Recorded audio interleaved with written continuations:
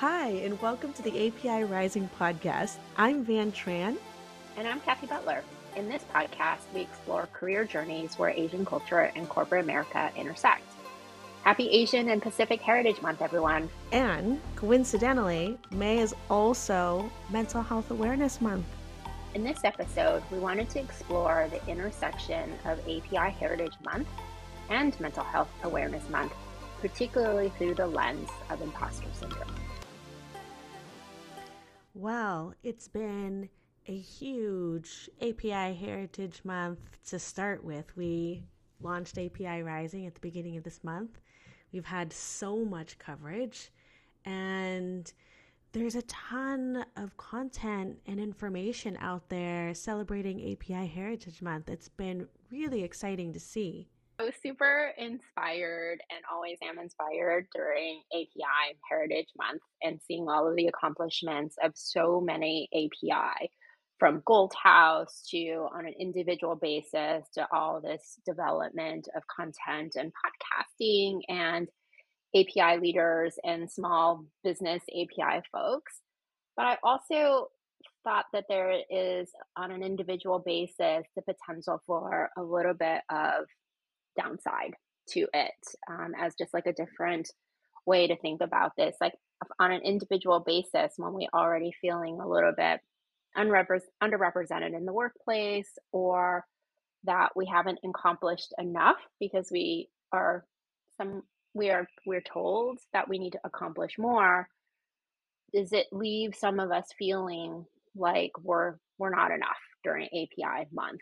And I thought it would be interesting to explore the imposter syndrome as a different take on API month. So let's start off understanding, what is imposter syndrome? Van, what are your thoughts on this? To me, imposter syndrome is an extreme version of self doubt. Regardless of all of the external indications that you are successful and competent, for some reason you don't believe that you are enough. You don't believe that you can successfully fill the role that you're in or accomplish the task that's in front of you. And it can cause debilitating anxiety where you can't sleep, you're restless, you have this impending sense of doom or fear that people will find out that you actually don't belong. And even though this isn't an official diagnosis, many psychologists acknowledge that this is a very real form of anxiety and self-doubt, and many of us experience this. Which just feeds into, I think, an already innate sense of maybe being an outsider, and being a foreigner, knowing that we look different in the workplace, knowing that we have different expectations of us as Asian Americans. Do you think that some of our bringing up culture or growing up culture contributes to imposter syndrome? Oh my God, 100%. I'm laughing because I hate to say it, but that tiger mom stereotype, there is some truth to that, where our parents expect so much from us. Kathy, you sent me a clip on Instagram that I'm just laughing about, and it's their parents are just constantly trying to outdo each other, talking about your accomplishments, and you have to live up to that. For sure. I think it's really interesting that there are, from our parents' perspectives, our achievements are limitless, and that their expectations, no matter what level we do achieve, it feels like sometimes they want more from us. And they always say, well, we just want you to be happy. We want you to be safe. We want you to have a comfortable life. But it's sort of like it begs the question of, to what end? And I love so much that our parents are proud of us and that they have things to talk about with their friends and family about our accomplishments. But it creates this behavior from us as individuals where we feel like, well, nothing that we do is ever quite enough. And I will take it one step further to the point where I myself keep seeking negative, constructive feedback. And when I don't get it, there's this feeling like somebody's not telling me something, and I have this internal narrative all the time to do better, to do better. And that is quintessential imposter syndrome. And that combined with some of the things that we experience in the workplace already, especially when you're coming in as the only or first generation immigrants or folks who may not have graduated from an Ivy League university may feel like they're not enough coming into the workplace. And there's this constant comparison. So it just compounds the problem, becomes a real big challenge. And I didn't know this, but as part of the research for this conversation, there are different types of imposter syndrome. I thought about it as just like the internal conversation we have with ourselves about, well, I'm not good at this, I didn't do this well, et cetera, et cetera. But the reality is that there are different, or dare I say, species of imposter syndrome that um, are maybe under or misunderstood as behaviors that sort of ladder up to imposter syndrome. Dan, do you want to talk through some of them? There's 5 types, and I'll just name some of them, and you can fall into one or more of these different types of imposter syndrome. So there's the perfectionists, which I definitely have this problem. And perfectionists tend to have excessively high goals. They tend to be micromanagers. They feel like they need to be perfect 100% of the time and tend to ruminate for days when they're not. This is something that I have grappled with, and I know at the same time that I want to give people room to be themselves. So it's a constant conflict that happens all the time. There's the expert. Experts want to research and know everything. They want to be very informed, but sometimes they run out of time doing the research and they don't really estimate correctly how much time it takes. And it's never going to be enough because they aren't the expert at everything, but they want to be. There's the soloist who wants to do everything alone because they don't want people to see all of their flaws. Can definitely understand that. There's the genius where a lot of things might come easy to them, but when things become hard, there might be a topic or an area where it's a little bit challenging for them and they're not used to that. They tend to struggle a little bit more or they give up.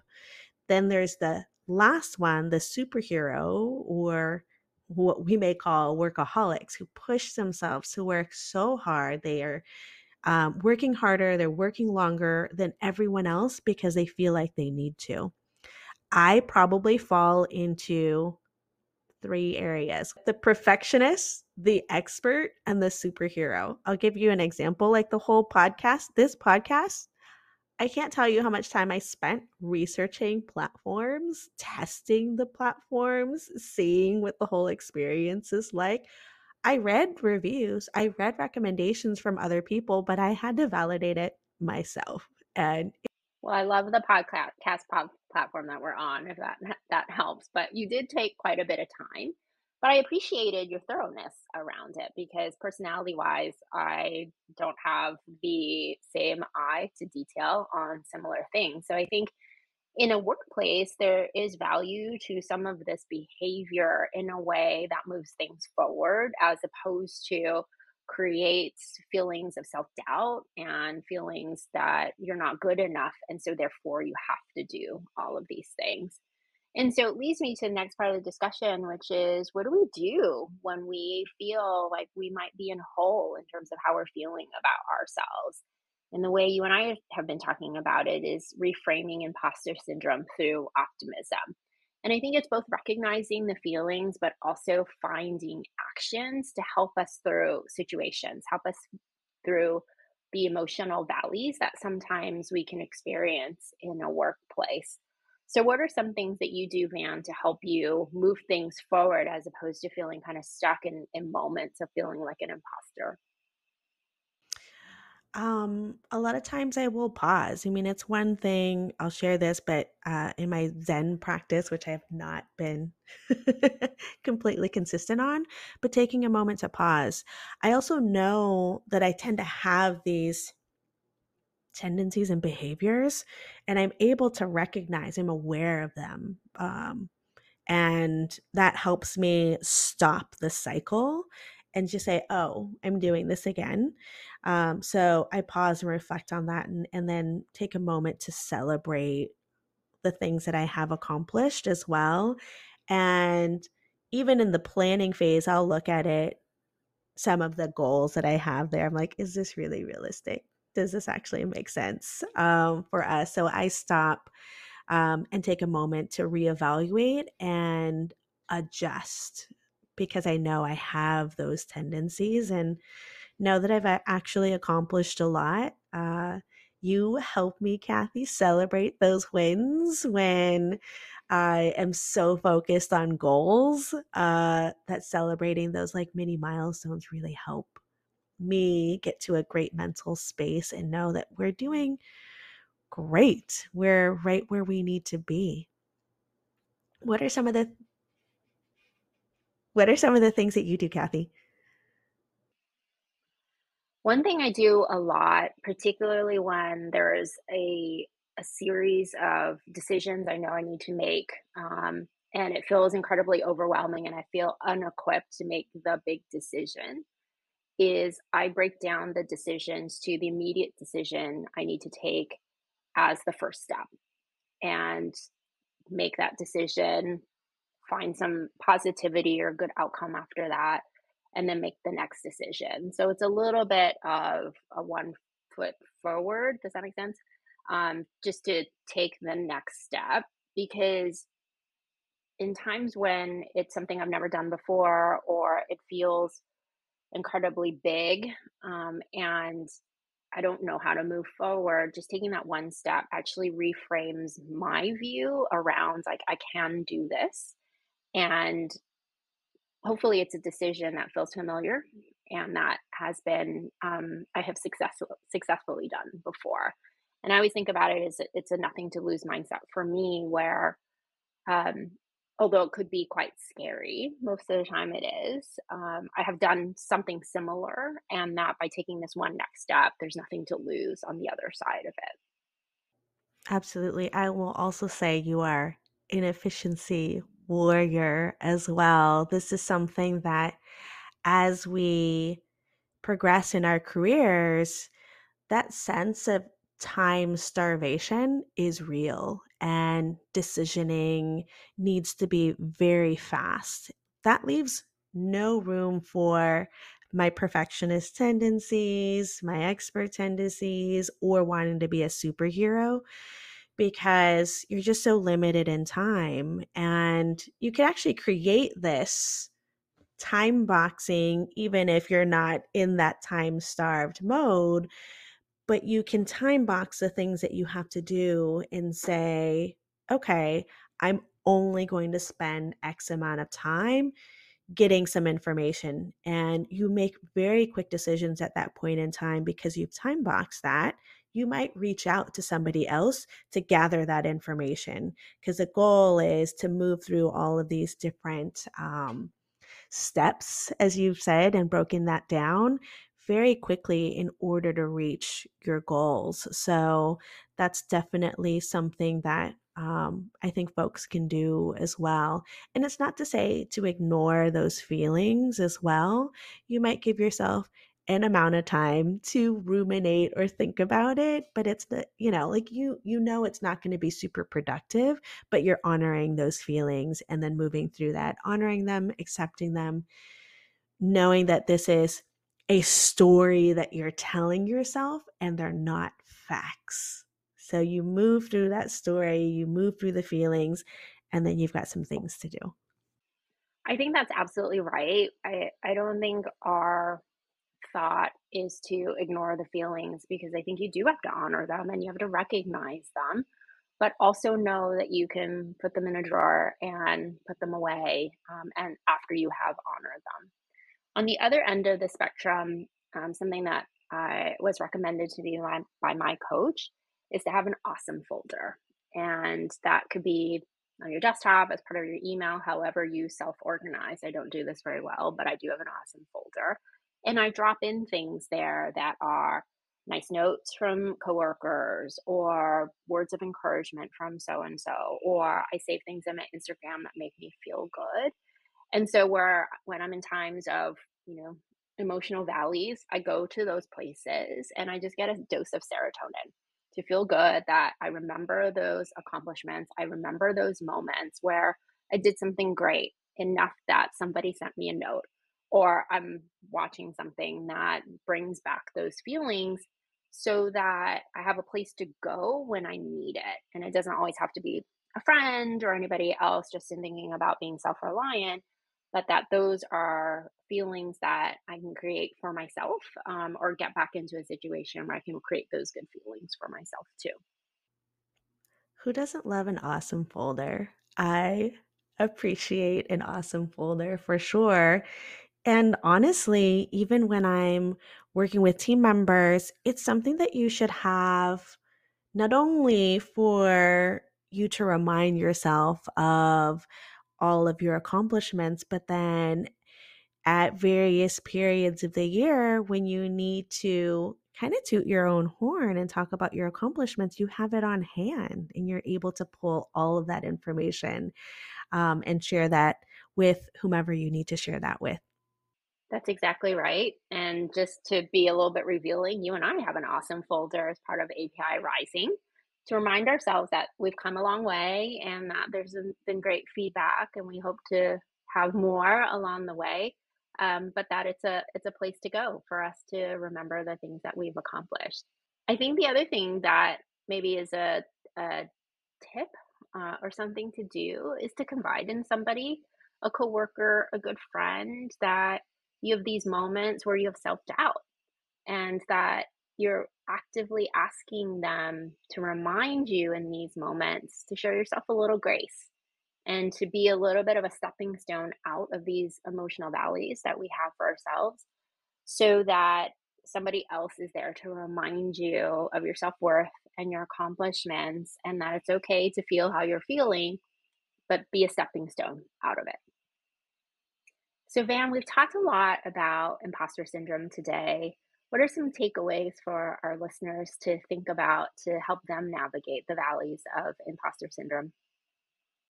Sure. So, imposter syndrome happens to everyone at some point or another in their careers, and it can manifest in many ways.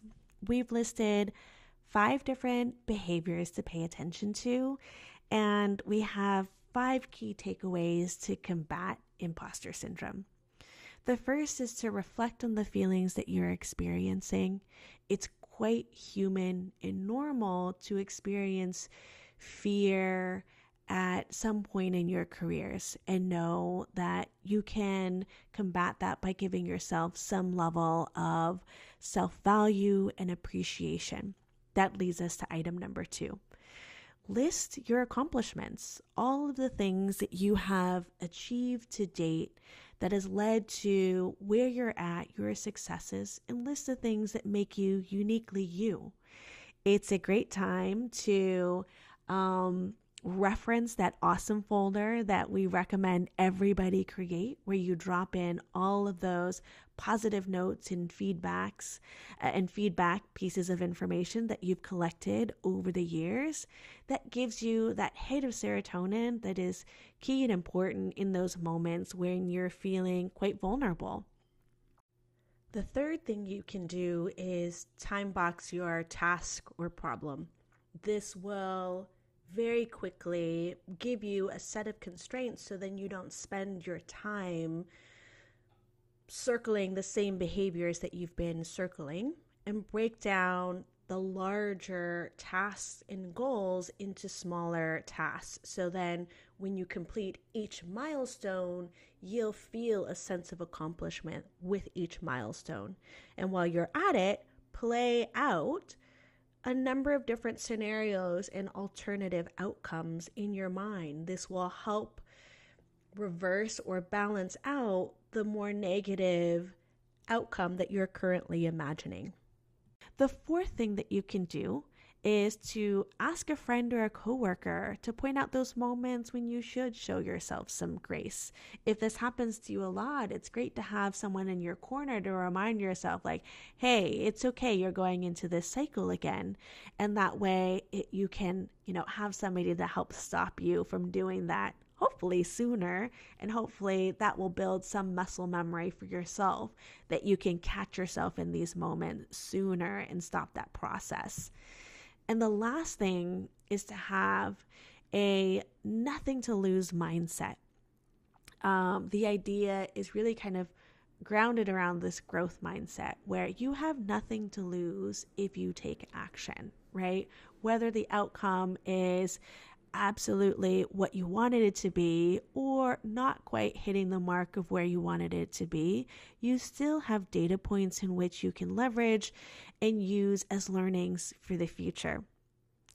And so, ideally, if you have all of those 5 different actions, it'll help you break the cycle of imposter syndrome. Thank you so much. This has been such a fun session thinking about the intersection of API Heritage Month, but also recognizing that May is Mental Health Awareness Month. I think we took a deep dive into imposter syndrome and how some of us are feeling, but also understanding that there are ways out of it. So thank you for tuning in to the API Rising podcast. Follow us on Instagram and also visit our website, www.apirising.com, and look at our Career Rising program, where we support your career development through guided coaching and development, and look forward to continuing to advance API leadership in corporate America.